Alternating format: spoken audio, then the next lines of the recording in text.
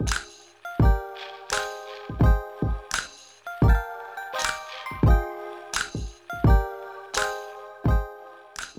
Scott McGowan, and this is Point Blank, where we close in on the ideas and stories that shape PLNU. Point Blank is sponsored by the PLNU Associated Student Body, so if you are a current student, this show is brought to you by you. On today's inaugural episode, we are going to be talking about intergenerational change on Point Loma's campus over the years.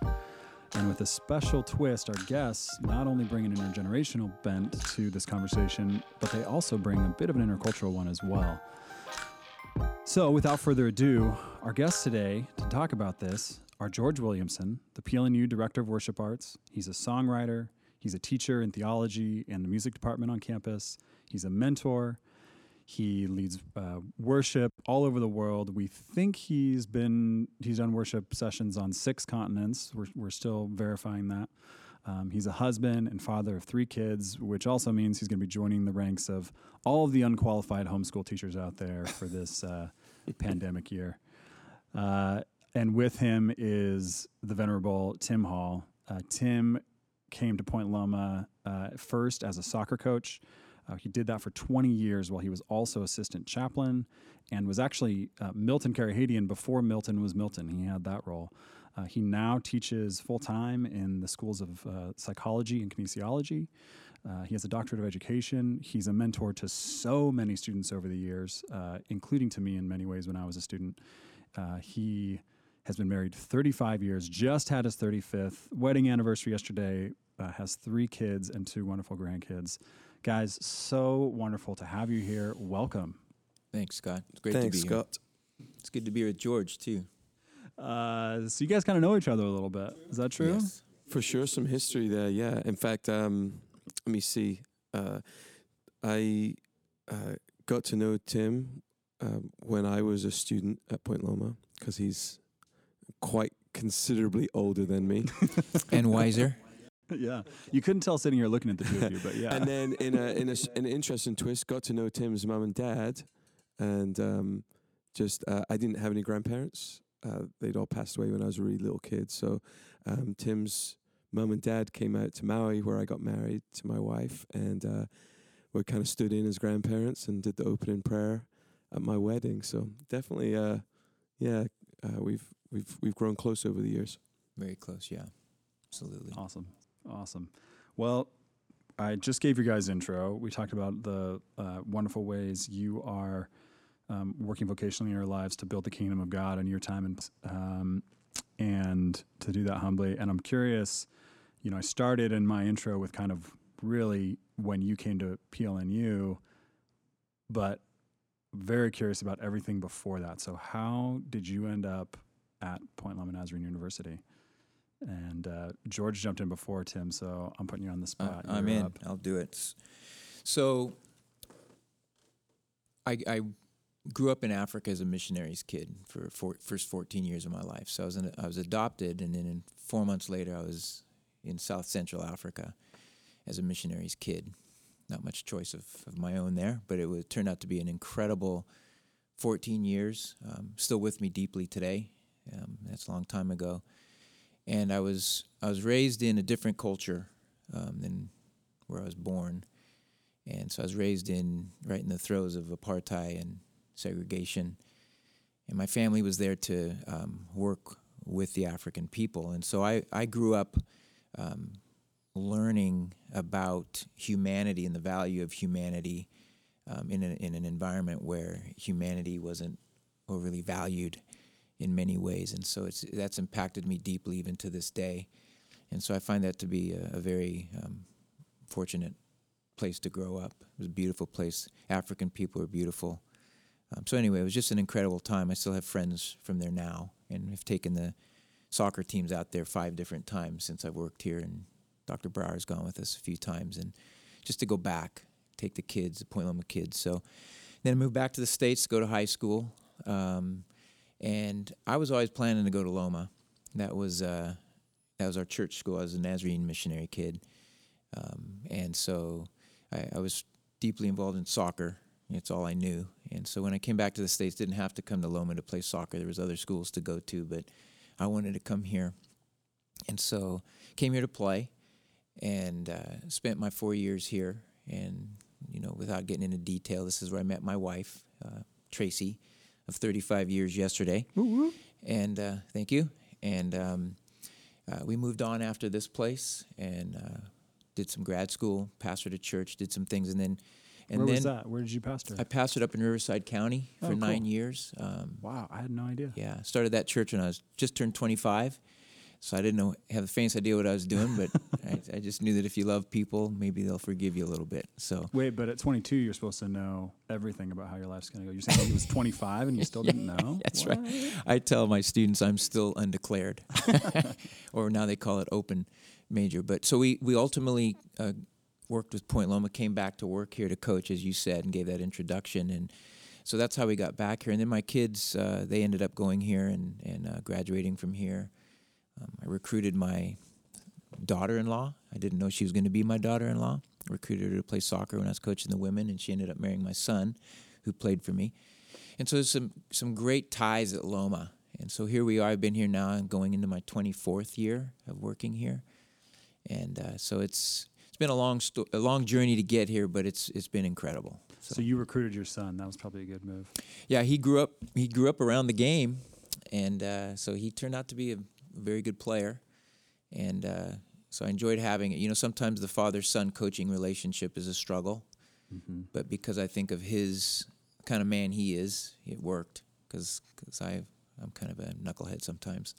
But it was a great experience, and then recruiting my daughter-in-law, Callie, who went on a mission trip with me to Brazil, and that's where she rededicated her life to the Lord. And when she came back, my son and her started dating, and she's now the mother of my grandchildren. And so it's a story you can't make up. Yeah. You can't plan. It's just incredible story. Wow. So very cool. Yeah, so it's great to be at Loma. I love this place. Yeah, this is really home for you. Yeah, it is. Yeah. I'm blessed to be here. Loma owes me nothing. I'm in debt to this place, and I'm thankful to be here. Thanks, Tim. We're glad you're here too. George, how do you follow that? How did you end up here? I think your first day was as a soccer player and student on this campus. So what brought you to that moment at 18? Family and background, and born in Scotland, and then grew up various places around the UK. And Point Loma actually got on my radar. One of my siblings, my older sister, Ruth, had taken a gap year before she went to university, and North America, USA was one of the stops on her kind of round the world tour. And she visited Point Loma's campus and came back from that year. I was a year behind her in school, and said she'd seen this little school, Point Loma Nazarene College at the time, and she'd like to go there for a year and kind of take an extra gap year before she did her accounting degree. And she met her future husband a couple of weeks after that, so she never ended up going, and always says that I stole her dream. It was her idea. Which you did. But I had no clue coming out of high school. I had a couple of places for university in the UK in majors that I thought might be interested in. I think one was to study literature, and one was law and administration. And I just didn't know what I was doing with my life. And I thought taking an extra year would be helpful. Living in the living in the US would be a dream, just to experience a different culture. Had come on holiday a lot growing up to the US, and then was particularly interested in it being kind of a Christian environment. I'd grown up in a Christian home, but was definitely the hardest kid to parent, my mom would quickly say, and really needed some help, some guidance, and was pretty sure a place like Point Loma might be able to help me explore some of my faith and how that attached to who I wanted to be in life and who I was called to be. So Point Loma came on my radar, came and played soccer here. My intent was to come for 1 year, and really quickly fell in love with this place. I chose music as a major because I thought it would be fun and easy. and would help me in my dating life when I moved back to the UK. And a year turned into, a full degree here.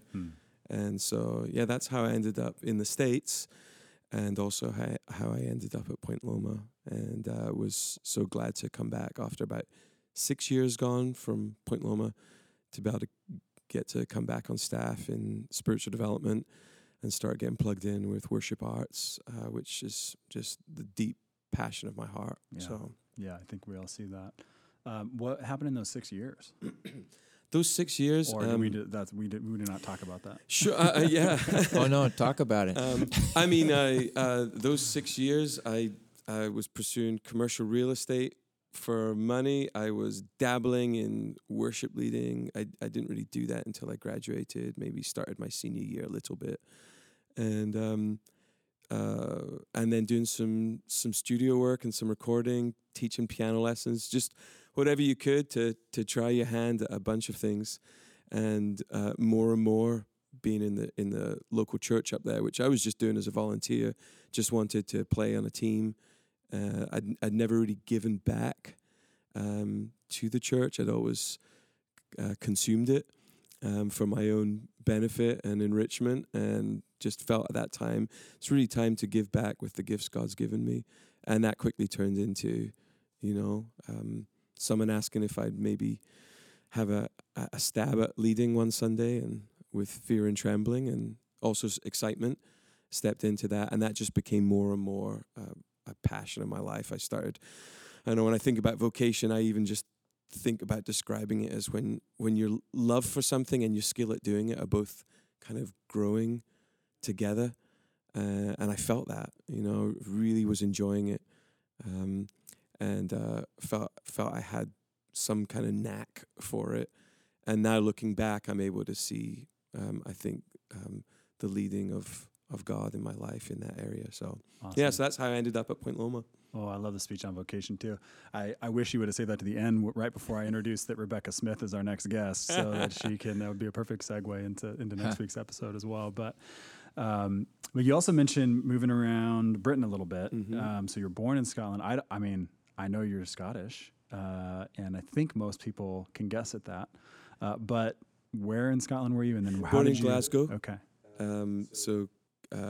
Kind of the grimy working class part of Scotland, big industrial revolution town, and not as posh as Edinburgh. And then moved from down to Bristol on the southwest England, and then moved again, always following my dad's job, as a family, wherever his job took him, and then was in North London when I moved out to Point Loma. So that was from London. And then my sophomore year, my family all moved back up to Perth, Scotland, the gateway to the Highlands. Oh yeah. And that's where the majority of my family is, up there. So that's where I make my trips home as often as possible. So you get to go back to a pretty awesome place. I love to go back. Yeah. Do you? So you've been to. You said we think you've probably led worship on as many as 6 continents. Is there any jury's out? Is there any countryside of any country in the world that you can compare to Scotland, or does that top it for you? Oh, I don't know. I mean, it's my number one. That's why there's a Gaelic word, hiraeth, which I often thought about. It was actually a chapel speaker that introduced me to it.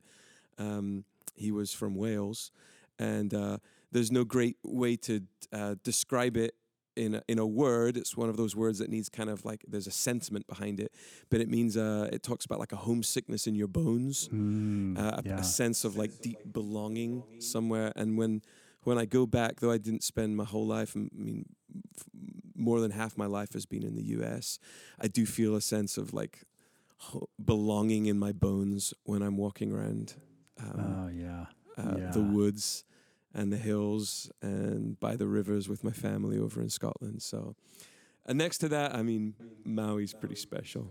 Okay, that's okay, my in-laws. My in-laws are Maui people. And so. Well, you get 2 very different climates there, so you get to pick the best from both. Sounds like you resonate with that too, Tim, with Africa. Oh, absolutely, yeah. Africa, is definitely is. Every time we've gone back, I feel home, like I'm at home. And honestly, if my home's here because this is where my wife and kids are. But if I wouldn't have gone that route in the past, I probably would have been back in Africa, to live, to work. But my first calling has always been my wife and my kids. And so, but yeah, there's a definite, what's that word again? Hiraith. Yeah, that longingness it's a healthy thing. It's not like an unhealthy thing. It's just such a beautiful thing that place has touched my life and continues on. Yeah, and then Maui. I've been to Maui, but Hey, I'll jump in and say, on behalf of San Diego, I have Hiraeth for Scotland, and I love the island of Maui, but I have no desire to live in either place, Scott. Point Loma is Point Loma is, that's... Yeah, and you've lived in Point Loma for how many years now? My whole time in America has been in San Diego. I lived up in North County. That's where the church I was involved in.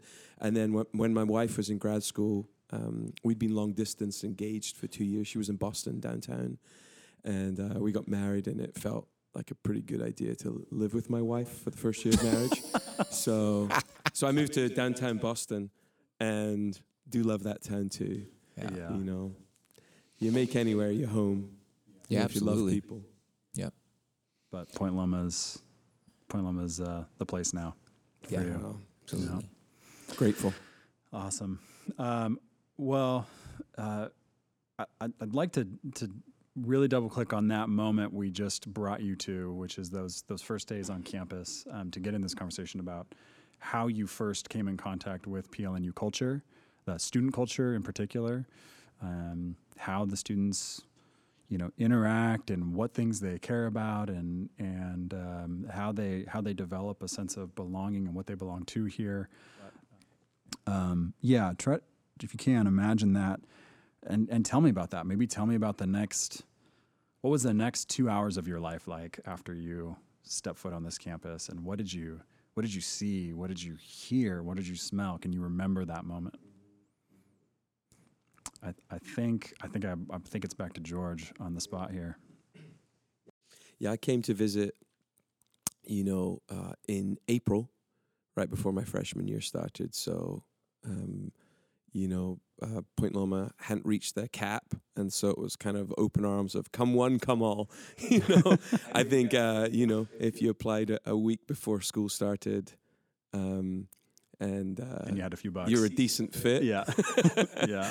The doors were wide open. Heartbeat in a checkbook. Yeah. And you're in. So I came in April. I came to get down on the soccer field and see if I could try out for a soccer scholarship. The part I particularly remember is, we would have driven on campus. I don't remember passing the Welcome Center really, and we kept going straight past where the zip cars are now, and down towards Young Hall. And that's the bit I remember because it gets really steep as it bends around the corner. So I remember the steep bend, and then as you come around that corner and you just see the Pacific Ocean, and that stands out in my mind so powerfully. I mean, it felt, one, it's like absolutely beautiful and stunning view, but I think there was something in me as well, that with excitement and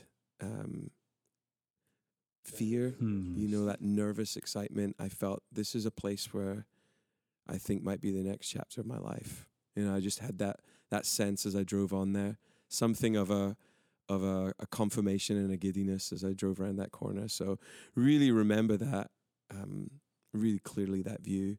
And drove down to Young Hall, and no offense to the north side of campus, but as an international student, when I came, they put me in, I think it was Finch, because it was, for a bit more mature students. And they figured a European was just a bit more mature, and Tim just gave me a knowing look for all those listeners out there. And for the 3 months leading up to that, I just kept in my mind being like, Young Hall. I want to be right down next to the water. So 2 days into school hadn't even started. We were there for soccer training camp, 2 weeks ahead of school starting, and I quickly asked, I think it was admissions. It was the guy I knew in admissions. I was like, is there any way I could be in Young Hall? And I think he kind of scratched his head like, you want to be, it's a long walk, And I thought, I'll take the walk. Yeah. Yeah. I'm here for a year, and I want to be as close to the water as possible. So I do remember driving on this campus and just the spectacular beauty, but also a sense within me that this was a place for me. And then when you mentioned you're on the soccer team, and as you started to interact with, probably there were some upperclassmen on that team, some students that were already embedded in the Point Loma culture.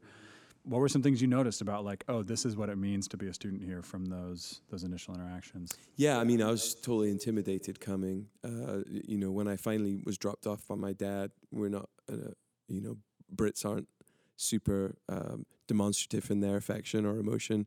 And, my dad and I kind of hugged each other and both started fighting back the tears. I'm good. But it was a moment, and I went down and I felt so alone being on the other side of the world, didn't know anybody, and walked down on that field with, a bunch of guys who all had their shirts off, hot, all in great shape, kicking the ball around. And I felt... Hot as in it was warm outside? It was, yeah. It was, yes, it was very warm. Yeah. And, went down and just, all these... I remember one guy had a Jesus fish tattoo on his lower back. Our joke always was that, in 10, 20 years, that'll be a Jesus whale on his lower back. And found really quickly this, group of guys that were friendly, warm, fun. And within a couple of days here on campus, I felt really enfolded into a small community within a larger community. So, yeah. So friendly, warm, fun, was the intro kind of sense of what it was, yeah. Like. Yeah. And, did notice, and maybe I'll even pause here and be like, you might want to cut this out, Alex, or whatever. But knew as well that a lot of these guys, a lot of them didn't have really a strong faith background, which was surprising to me. I just presumed in my mind that everybody who came to Point Loma was, so phenomenally more committed than I was as a Christian, and was looking for that. And a lot of the kind of upperclassmen, some of our captains, they were really good role models, strong in their faith, strong in their integrity. But most of us were really rough around the edges. And I do remember that. Okay. Yeah, no, that's real. That's good. What was your class of, George Williamson class of? I was supposed to be 98. Okay. Is that what year I was graduating? I was supposed to be class of 98. I thought I graduated in 99. Turns out I had still one more thing left to do. So technically I'm class 2004. Okay. So 10-year bachelor's degree. Yeah. So we almost overlapped then in our Point Loma career. That's fun to know. I wrapped. I graduated a month before I got married. Technically. Yeah. Okay. Interesting. So, but cohort of 98.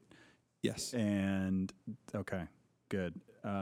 So Tim, cohort of. I came in 80. Okay, so cohort of 84. Yep. So we're going to jump back 15 years, and I'm curious your take on that. What was your first experience like at Point Loma? Very similar to George's. Come back from Africa and was pretty steeped in playing soccer, and so I was. America was just getting ready to play soccer at that time, and so I had a pretty successful high school stint as a student and got a scholarship to play. And so for me at that point in time, soccer was pretty much it.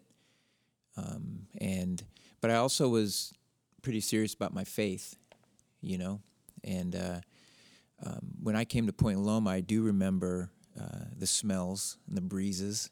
I still smell those today. Mm-hmm. And it brings back beautiful, it's like a beautiful aroma, and it goes deeper than just, your senses. But But I remember coming and meeting the soccer players, and I, like George, I thought every one of them were going to be like on fire for Jesus, and I was like the only one that was. So I walked into a hornet's nest. Yeah. And I was good enough to steal a starting spot from a senior, Yeah, but which that was didn't help. great. Yeah. Didn't help me much.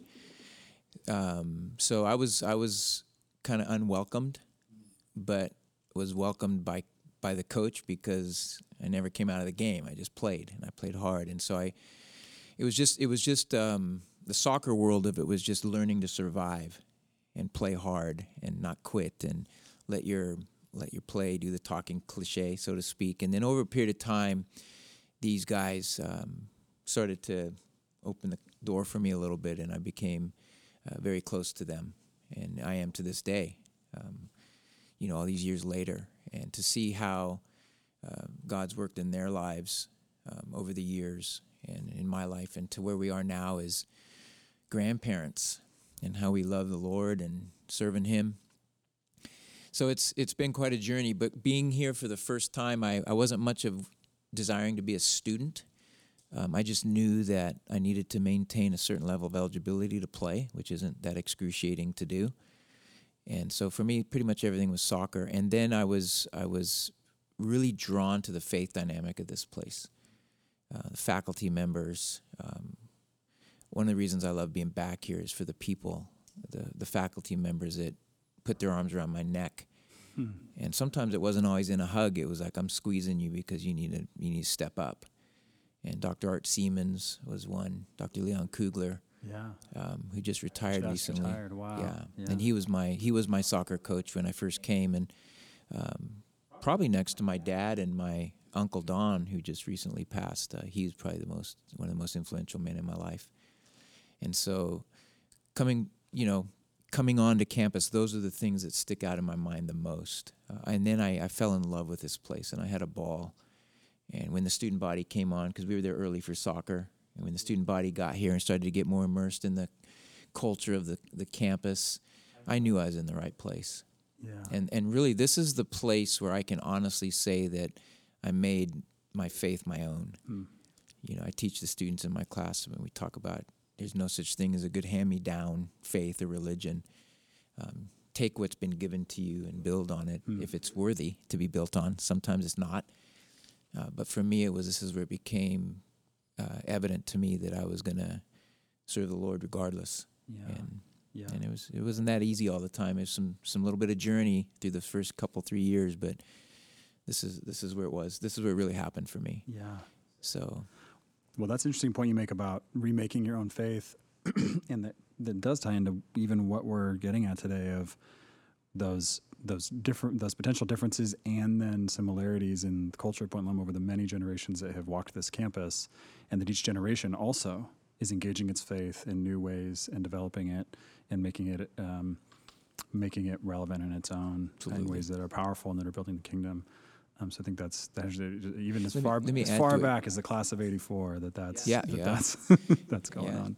Yeah, Jesus existed then, But just real quick, don't want to interrupt you, but when George was talking about my dad passed when he was in his 80s, and he was a very progressive type guy in faith. He sometimes the elderly, they get a stereotypical, well, they're just not coming along with the times, and there's some truth to that, but there's some that are just like on cutting edge still. And my dad, right before he passed away, told me, working here at Loma, he said, Tim, just remember that every generation of student at that place has a right to worship God in the way they see fit, as long as they do it in spirit and in truth. Wow. And I don't always know what that fully means, in spirit and in truth, but his message to me was, allow them to be them in their faith and let them fly. Yeah. And boy, that was a massive thing in my ear, and then sunk into my mind and my heart for what it's like to be working here. Yeah. So. Okay. Well, that's right on. Let's talk a little bit about how you then saw that begin to shift as you came onto staff. George, you came onto staff. Yeah. Tim, what did you start to notice? I mean, you came onto staff and you had this little Scottish punk George Williamson on your soccer team. And if you think about that first years and your that class or that era of student, what did you notice that might be different in the spirit and truth of that age? There are differences, but I do see a lot of similarities. Okay. You know, humanity stays the same in so many. Humanity. Let me say this correctly. We're always human, whatever generation we come from, and so there's human things that manifest themselves there. I came to work with a soccer team, and I'd heard that there was a reputation of this group of guys that I needed to come in and stir up a little bit. And great guys, though. I mean, I'm still in touch with some of them to this day, you know. And this is where George and I first met. I remember, for me personally, it was the top of the gym. You were walking across the back of the gym by the Martin Luther King Memorial podium right there, and we talked. And that was the start of a very, I would call it a beautifully and intimate relationship with George over the years. He never did actually play soccer for me. Mm-hmm. I always tell him I would have cut him, because not because of his ability, but because of his attitude. Oh, because you were teaching I'm just kidding, George. The women. No, I did 2 seasons, and it's for another podcast. But I mean, I was in such a bad place in life. Just really had made a lot of errors, made a lot of mess of my own life and other people around me. And so the end of the road for me, almost the end of the road for me as a student at Point Loma, was my first semester, sophomore year. And Tim came my second semester when I was in like a tremendous kind of rebirth, you know, a really like a phenomenal season of new growth and walking in humility, and for the first time trying to have integrity and, you know, character. And so Tim met me in that time, and it just felt that my season as a soccer player, for me, there was something different for me this next year. Yeah. I asked George to stay. I wanted him to stay on the team. We talked about that because I knew he'd played for the team, so I was trying to revisit who the squad was, who I was going to bring in. We're in transition, and I remember George saying that in that moment when he was, what he just said, in a new season, heading into a new season for himself, saying I need to go move on, basically, and I fully respected that, even though I was bummed that I wanted all the guys to stay, because for me it was an opportunity to love them and crack them in the head if I had to, but just try to see if we can salvage, you know. And so do some of that work you were talking about those theology professors doing with you. I think I had one who was a campus pastor theology professor who would say that if I kept it up, he was going to drop kick me in the name of Jesus. Yeah, and I think that's what you're talking about here. Yeah. So it was a very interesting first couple of years. I went after those guys really hard, and I just knew I had to set a tone that would either have them quit or stay. And but that's it. Long story short, it turned out to be very. It was a beautiful thing. And so the differences, you know, you talk about these students. There's some strong similarities, but they all come in. What I see, everybody comes in with a story and a history, which doesn't change. So the similarities for me resonate maybe more than the differences, just because those similarities, they still have story, and in those stories is you see some of the differences that arise, and then you can start working poignantly with them. But it's hard for me to just blanket any major difference. But as far as you know, obviously the technological concepts of the way that's changed generational thinking and activity. So, but I just remember students back then when I was an athlete and first as a coach here and a student development person, that the same joy of working with these students is still there, because they're still people with a story, and it doesn't matter where they're from or what their story is. They're at Loma for the right reasons to me, and so I'd rather look at it from that standpoint, without disrespecting those differences that I think are there, because you get into those as you work with them. But so that's some very strong similarities to me that I think I'd probably rather just land on. Is there a connection between that you see between then those stories and something specifically that's very very unique about this place, that also all those stories are folded into God's story on this campus? Yes. Obviously Loma is unapologetically a faith-based school. And so I do talk to students often about, I'm not assuming just because there's a cross overlooking the water and a Christian flag hanging up in here that when you pull by that guard shack that you're into Jesus. I'm not assuming that. And I imagine there's many who aren't. I imagine there are a lot who do come for that, as a Judeo-Christian background and whatnot, but that doesn't matter to me. If you've been accepted here, you're supposed to be here. And I get students talking to me about, the different terminology of agnosticism and being an atheist, and I'm disgruntled, and you get the whole gamut. And that to me is a beautiful place to dive in, because you get to work one-on-one with these students. And the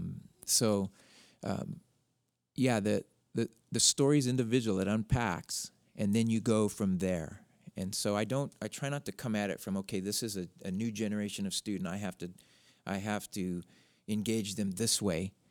No, they're human beings with a story. When the story comes out, then you start to understand where to engage.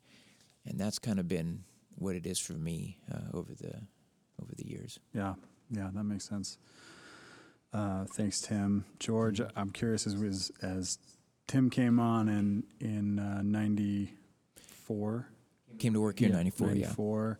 96, I'm sorry, 96. 96. Yeah, and 96. Then I think you started in 05 because it was my freshman year, or 405 maybe? Yep. So you were my first... Started 05. Mm-hmm. Yeah, start of 05. Okay, so maybe so you would have been my sophomore year. You closed out the Pitts era? Yeah, Pitts brought me. Yep. Yeah, I started August 05. Yeah, for all those who are newcomers to Point Loma, our chaplain, Michael Pitts, was very dear. And George followed him. I was on that hiring committee. Oh, yeah? Yeah. So you got him back one way or the other? I said, we don't want George. I got to work with Dr. Pitts for a year at Point Loma. So, yeah, and then Dr. Paul came right then, same time. And Dr. Smith. So you were coming back after 6 years to maybe what seemed like a whole new kind of student or new batch of student that I was a part of, and therefore totally unfamiliar with myself from my own internal perspective. What did you notice about these students? Yeah, I'd stayed in touch in my 6-year gap. I'd stayed in touch with Point Loma. I was living in San Diego in North County, but had a brother who came from the UK, kind of followed me out here and did his. So he was a student at Loma, and then I had a little sister came, and she was probably, when I started here, I think she was a junior. So you graduate, and those first few years go really quickly, and when I came to work at Point Loma, I felt I felt older than the students, but I felt really still like we're the same. But I noticed some differences for sure. I mean, just even on the kind of campus culture, I think that was always, it felt that was a little bit more muted when I came to work here. It felt like it was school first, and then we'll have a fun and a social life as well, but we got to get our work done first. And I think when I was a student, it was like, we'll get to the work once we finished everything else. So I noticed that academically pretty early on. That's kind of scary, because for me, being here at that time, I looked at like my older sister went to Syracuse that was pretty academically rigorous, and I'm thinking, man, this place is like summer camp compared to that. But you're saying it was actually even more rigorous. All right. I mean, you are speaking to a guy that took 10 years to get a bachelor's, so maybe it was just me.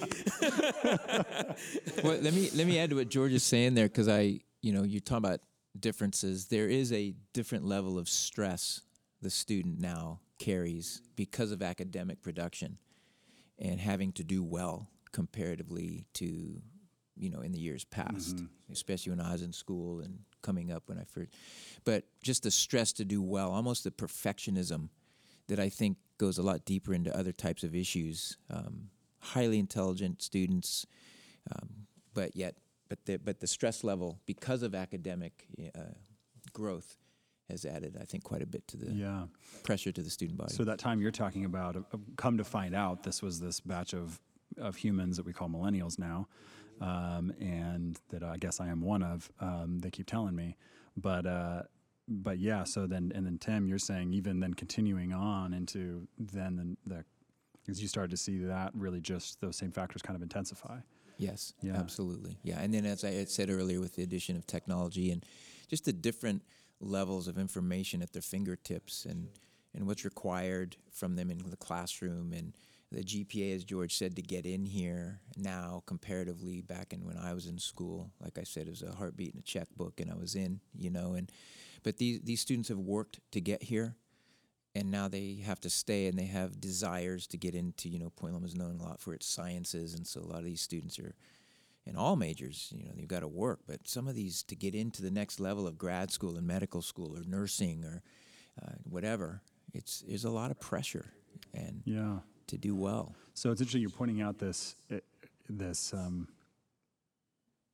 shift, and that was in many ways at the heart of it dictated by our pop cap, by our population cap on campus. So that's an interesting bit that actually that restraint ended up in the long run having this drastic cultural impact to where our students' minds were at, what they found valuable, how they organized their time. Just that one community restraint we have on our campus here. There's actually another one. I'm curious your take on this. You said you started in Finch, then you moved to Young, George. I was in Finch for 2 days. 2 days. Okay. Yeah. So long enough to know Young was where. Finch is wonderful. I love it. Tim, where were you? Well, I was in Young because Young was an all-boys freshman dorm. It was at your time, even in my time. Young was an all-male, mostly freshman dorm. Hendrix was freshman. Finch was. It was a zoo. Finch was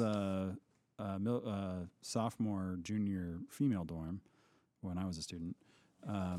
And it was viewed as more of an academic side of the campus. Was more academic, and the south side was the fun zone. Young Hall used to be just get the freshman boys as far away from campus as possible. Run wild down there. Because only God knows what's going to happen to this campus. So in between your two Young experiences, Young was co-ed when I was a student. Really? And not freshman? Only freshman. Only freshman and co-ed? Co-ed. Wow, I had no idea. And then I was up to Hendrix, which was just males. Only freshmen and males. Only one wing of freshmen. Huh. So it was all sophomores, juniors, seniors. And then from there up to flex for my senior year. So that's a piece I'm interested in, having that segmentation. Have you noticed over the years any impact from that, where now we are far more integrated gender wise? Have you noticed that have an impact on our student culture at all? Yeah, I have. I want to be cautious on how I say this, just because I think part of it's because the school, as George was saying, and you, Scott, that the CAP creates different scenarios. The enrollment for females is, I think it's 60-40 here, so you can't have empty beds.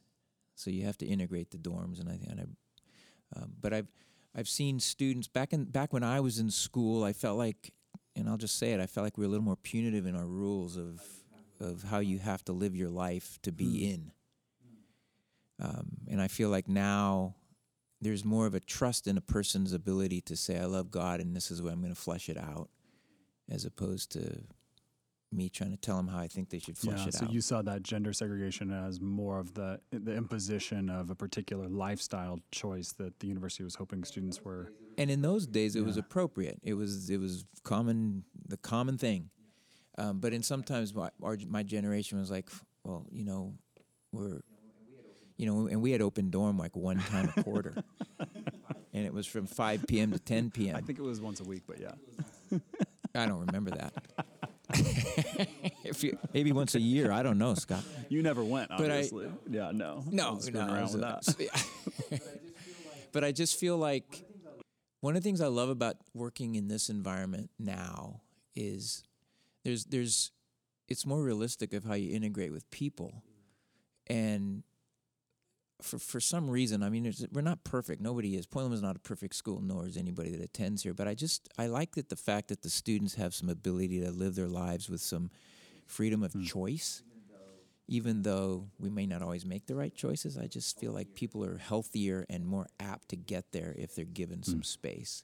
Yeah. So. Yeah, that makes sense.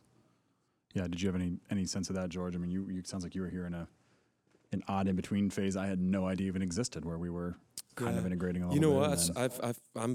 I think that's really, as Tim describes that, I find that kind of insightful narrative for me of what I've noticed. Yeah, because that would have been a hard.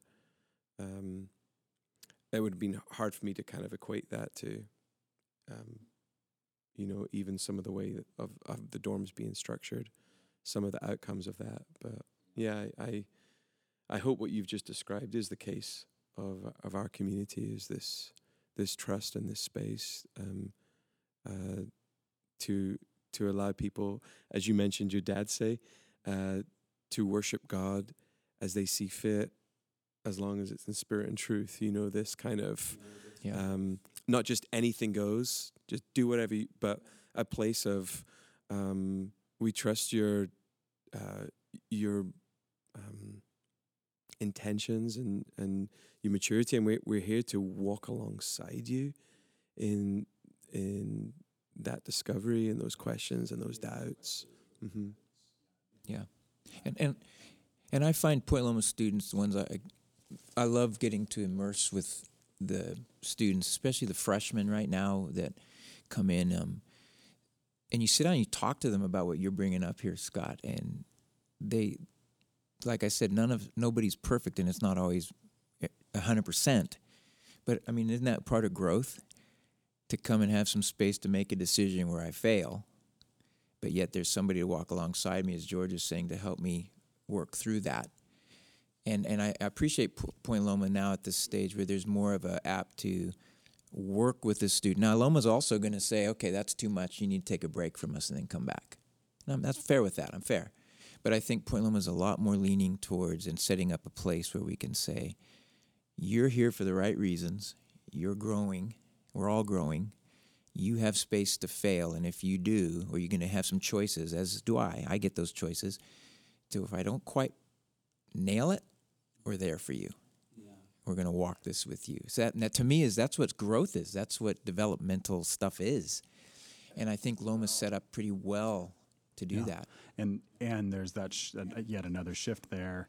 That's what we're talking about, is the move away from what you guys remember, the community living covenant, that we all came up under the regime of that, and moving towards this growth plan model. And it is sort of funny to see now when students are like, man, I got growth planned on something. And I'm like, yeah, back when we were students, it was, you just got booted out of the place. That's oh man, I got growth planned. Mm-hmm. Yeah, well, lucky you. Yeah, no, bummer. Now you have to go hang out with Chip Pickin or Kaylee Hofer for a few sessions and get some loving on you. So read a book. Yeah, which is that's an interesting piece to see, and it's an indication of the university's desire to trust, to risk. Yes. And real quick, I wanted to say I've been in a lot of those growth plans with students, and they're fulfilling their purpose. In my opinion, they're doing what they're supposed to do, and a student walks out of there feeling like, okay, I didn't do that so well, but I got a new horizon in front of me. Let's go, and then they have a choice to do that. Yeah, certainly. So. I prefer hanging out with Emilio or Jong under different circumstances, but it's right. It's this sort of grace-filled idea that we all are in this together, and that this place in particular is in this together. So I'm curious, so we've kind of talked a little bit about how we are here now today. Is there anything in particular you noticed today? Like, what, if you tie those pieces together, What is still true and has always been true about our Point Loma students since you began interacting with this place? Yeah, I mean, I think it's there, and as Tim earlier on, you talked about, you know, the fact that whatever generation we're human, and I think within that, certainly for me as a student, and then for when I first came as a staffer, and then right now as I sit here, just the basic commonalities is this desire that you see in all of us to feel like we're loved and that we belong somewhere. And I think I've seen that be fleshed out differently. I think as I think about it right now, I mean, one of the things, I don't know if this is a place to go here, Scott, but over my 10 years here, I've seen in our current students, maybe from 10 years ago, I've seen a much more kind of 15, right? 15. Yeah, you're right. A much more awareness of what's going on globally, you know, and not just an awareness of it, but a sense of like desire to care well in those things and to be responsible in those things and be a participant. I've since coming in 2005, I think I've seen students with much more of a sense of like, I want to make a difference. I need to raise my voice. There's a responsibility in doing that. I've really noticed that it's I think too much often is laid at the feet of, well, technology's made all the changes, and it's oftentimes really unfairly blamed for everything that's kind of wrong when we think about increased levels of anxiety and depression, and it's silly to pin it all on that thing. And yet it's also a significant thing that I've noticed over the years too. I mean, coming in 2005, I mean, we see Facebook started 2004 at Harvard University, so it wasn't on the radar as a kind of a social network. YouTube started in 2005, I think, you know, but I mean, just the students that were here when I started as a staffer were, you know, that being loved and belonging was found had to be found almost exclusively in face-to-face relationships. And I've noticed the challenge over the years of how technology has both brought us together but also separated us. It's impossible, I mean, for me as well, to notice how easy it is to be in a room, whether it's the cafeteria last year, and see how few people, how many of those people were actually together, and how many of them were actually just in the same physical location, but were lost in and involved in completely different worlds. Tim, you would say, I mean, from your perspective, especially as you've now gone mostly into freshman psychology courses, is that something you're interacting with significantly as well? 100%, absolutely. The productivity of where these students want to live and to cross T's and dot I's, the pressure on them to succeed. And some of it's self-inflicted, but some of it's we inflicted on them, you know. But George nailed it. I mean, that there's so much of that comes in with them, and it's different components of what they have access to, you know, to be able to and to feel like they got to master all of it. And even sometimes I feel we do them a disservice when we say you have to come in and find this major so that you can go out and change the world. And I think there's some beauty to that, but sometimes it's the person that you'll never read about or hear about that is changing the world in a small way. And the fact that we even can have the blessing of having a conversation where we can have a job description someday that may cross over our passion, when so many students around the world will never have that opportunity. And so I think it's it's twofold. It's like, okay, how do we fit globally here and live out of a global perspective of understanding that not everybody has the right to have that conversation of I'm going to do what I want to do because I feel like that's what I'm called to do. And I think that's fine. But sometimes we put pressure on that so much that they feel like they have to find that one thing that they've got to do and be productive in it to be worthwhile, as opposed to find your major, go for it. But probably most of the stuff you do 25, 30 years from now, when you look back, you're going to say, I never thought I would do that. I never had any idea I would do that. And so it's trying the balance between take these highly intelligent kids, students, put them in positions to where they can continue that cutting edge, but also trying to help them realize that how do we balance this to say, this just let the valve open so it can let some pressure out. Yeah. And even I see it in their faith. Students talk to me about I say, how you doing in your walk? I'm not good. Well, explain that to me. Well, got to get all these boxes checked. I got to get all this. This stuff's all deconstructed, and I have to put it all back together neatly so that it's almost like productivity. That I can arrive and be fine for the rest of my life. Yeah. And I feel one of the gifts anyone in any of our age brackets can offer to anyone younger than us is the reality that our checklist is not done, and I have zero sense right now at my age that I've arrived anywhere. Yeah. I mean, talk with my wife. I don't think any of us are doing the thing. Maybe some of us are doing things that we once thought that would be amazing if I got a chance. But none of us are doing the things we truly thought we would end up working doing. through questions, feeling pressure, working through doubts. I mean, that this is part of human life.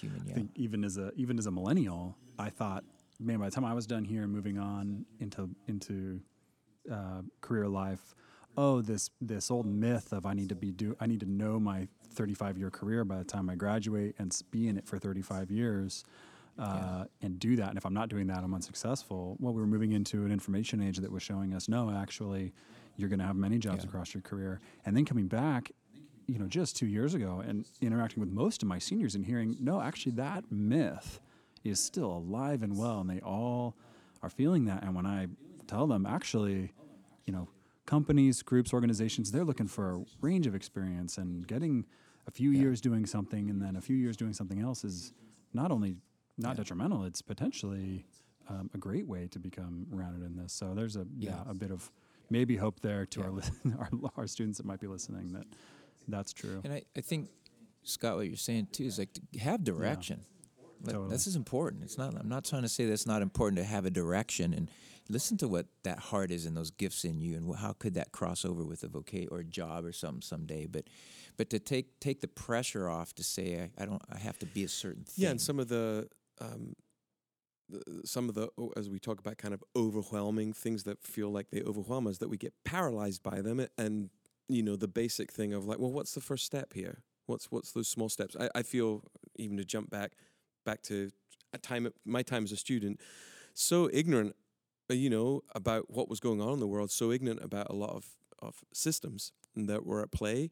And so we were just able to just jump in with, whether it was like downtime, we go and do a, homeless outreach. We go out. And now I'm aware so much more about the systems that are at play that have people move into kind of all the different layers and levels of homelessness, and yet still being involved in a small step is something. It's formational. But I feel at times like, well, there's such massive systems here. How do I kind of deal with the system? And the answer is like, we've got to deal with the system. But at times we're so focused on the massive system that we actually don't do anything. We're completely immobilized. We're paralyzed. We've got all this information, but it's like, what can I actually do right now, just with one step? That moves us into like, we want to kind of be at the big level instantly, and it does. I do see it paralyze people. Mm-hmm. We all maybe Absolutely. think we're the president or we're supposed to be, but in fact none of us are, and so that dissonance just eats at us if we don't find a way a way forward or to escape it. So maybe I'm curious. I mean, I thought I'd ask about where you see Point Loma culture going in the next bit, but maybe a better question is, what have you seen to be some healthy practices or a healthy way to deal with this, the anxiety and the intensity? Yeah, I'll jump in. I think one of the phrases I've heard the last 5 years talked about among students and in our kind of campus culture is a recovery of wonder. And I just got back from Yosemite a few weeks ago, and so was learning about John Muir, and this guy from the 1800s, who, in an era as well that he was in the Industrial Revolution, like rapid pace growth in technology. The world was changing so fast, kind of inner city, this rush to inner city living. And his wrestling with his own faith background as well. But I was kind of like, man, he's kind of, there's a bit of representative here of the world we live in now. And he just kept pushing, get back out in nature, get back out in places where, in fact, there's a little, I wrote this down, a little prayer from a devotional app I do. And came across this prayer the other day, and it said, "May God's image in you be restored, and your imagination in God be restored. May the gravity of material things be lightened, and the relativity of time slow down. And may you know grace to embrace your own finite smallness in the arms of God's infinite greatness." And for me, that's a place of not check out and everything, stop engaging in it, but a place of going, if you're going to engage with it in healthy ways that are lasting ways and really do work and really be engaged in meaningful, productive work, I think there's this lovely recovery of the realization we also got to find like rest and Sabbath and rejuvenation and find places to do that. And I've seen, I think the last several years, a lot of my students have this hunger to be back out in the wild, to be back out in nature, to be back out in places of quiet and stillness where they get to think, and but also they get to rest in their smallness and their finiteness, and realize that they're part of a massive kingdom work. That they don't need to solve everything and know everything, but find their part within it. And so I think one of the hopeful things that I've seen is maybe retreat and Sabbath, a more of a discipline among some of my student leaders the last few years. I saw a bunch of them moving back to Nokia flip-top phones, which suck to text on, but a place of, I want to be present with what's going on, and I feel so overwhelmed that, and a recognition that in their feeling of being overwhelmed, that they're actually immobilized and paralyzed, and we're doing nothing, and a place to step back, be in a place of wonder and awe, remember their smallness in the greatness of God's story. And then be able to go back and re-engage in really meaningful, vibrant ways in the work that needs to be done of justice in our world and things that our students are passionate about and gifted in. And so, yeah, the hopeful thing for me is seeing people find ways to move beyond feeling paralyzed and overwhelmed. And I think some of that I've noticed is being back out in nature, in an earth that is full of the glory and grandeur of God. Yeah, definitely. And maybe even at least a Sabbath from your devices or something along those lines to help you even just reconnect with each other in a deeper way. Yeah. That's I think that's not just true. I think our students actually in this generation they somewhat know that. Like you said, they're getting those flip phones. They sense it even without Jonathan Haidt or other, experts or psychologists telling them, but they sense it. This is good. Tim, you were saying the other day, perhaps, I think it was you were saying it to me, but perhaps the people that don't get it the most are people in their 50s and 60s who aren't really seeing the kind of damage or baggage that's being brought with constantly being attached to it. Yeah. So loving to see young people, our students, just go out and have some adventure and some laughter. Yeah, for sure. Tim, I know you agree with all that. Anything you want to add on the practices? It's so well said by you and George. This is clichéic, but if clichés are true, I've always said we use them. We live in a place where, even at Loma, where you are rewarded by, once again, productivity. And so that's what seemingly carries the value. And so we put ourselves sometimes in positions and to seek it. And if we're not careful, I think we do exactly what George is saying we're trying to get away from, to realize that prayer you read, it was, I'm finite. And that puts me in a pretty humbling position when I think about that. And if I climb into the infinite arms of God and find a way to allow that relationship to play itself out, and I'm okay with that, even if it doesn't fit with the productivity of culture. That doesn't mean we're seeking to be lazy. We're still going to be working as unto the Lord. But yet somehow emotionally, spiritually, psychologically taking off the edge of having to perform. And so I think that's understanding. That prayer is brilliant, and just understanding that as best we can, swallowing it, and saying, "Okay, help me to live that. I can still be productive doing my thing, but that's not the main driving force. It's to just settle in." So, Sabbath, nature, rest, and I've had students tell me, since Sabbath, you bring that word up, I've had students tell me, Hall, I went out surfing today, and I didn't even care if I got a wave. I just sat there, and I enjoyed it, and that was my peace. And I was like, and they're hammocking, they're doing stuff in the middle of the craziness, So, when you say that, finding that inner slowdown. And how do you do that when you tell them you got to be awake 25 hours a day, 8 days a week, performing, crossing T's, dotting I's, and then we say, go have some Sabbath. Yeah, but so they find ways. There's deep truth in it. Enjoying our creatureliness. Yes, yes. Well, I mean, with what do we have? 50-something years of combined PLNU experience here between you guys.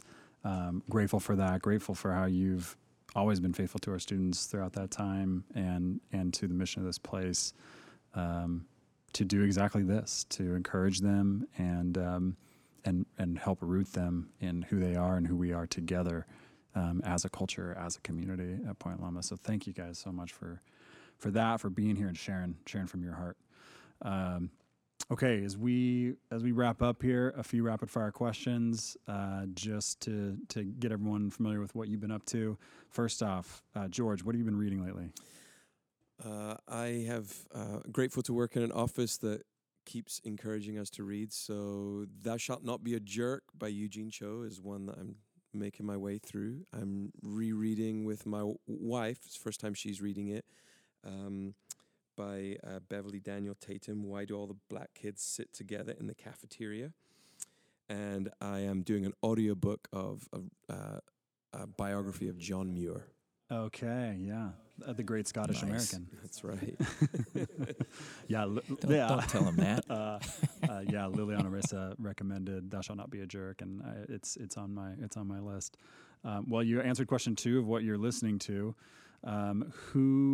Who in your life made an impact on you in the last week or two?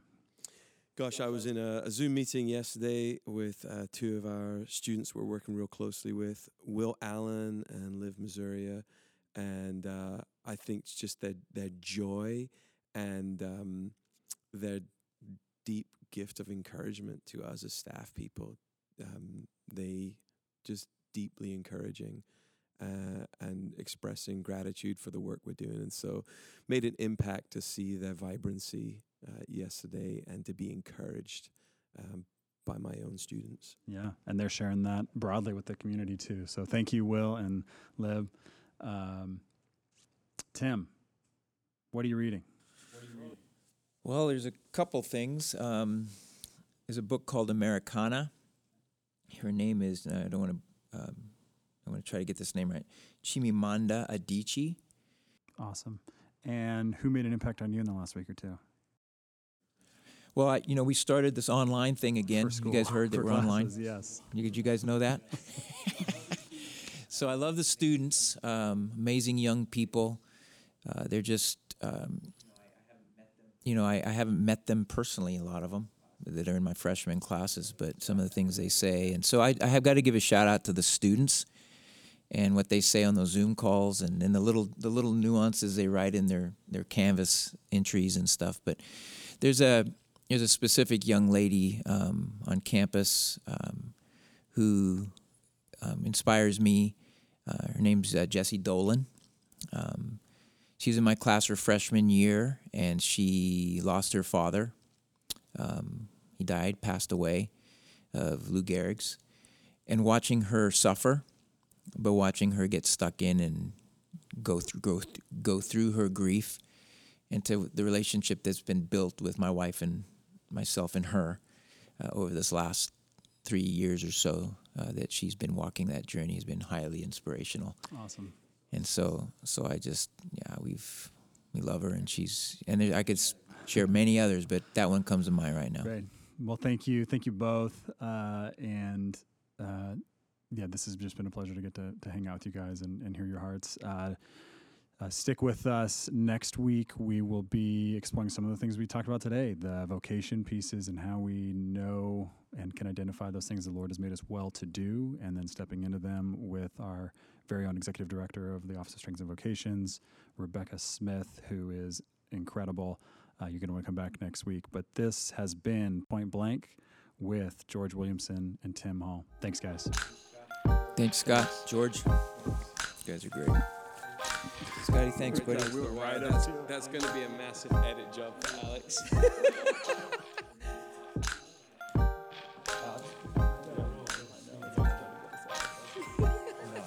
Scott, thanks, man.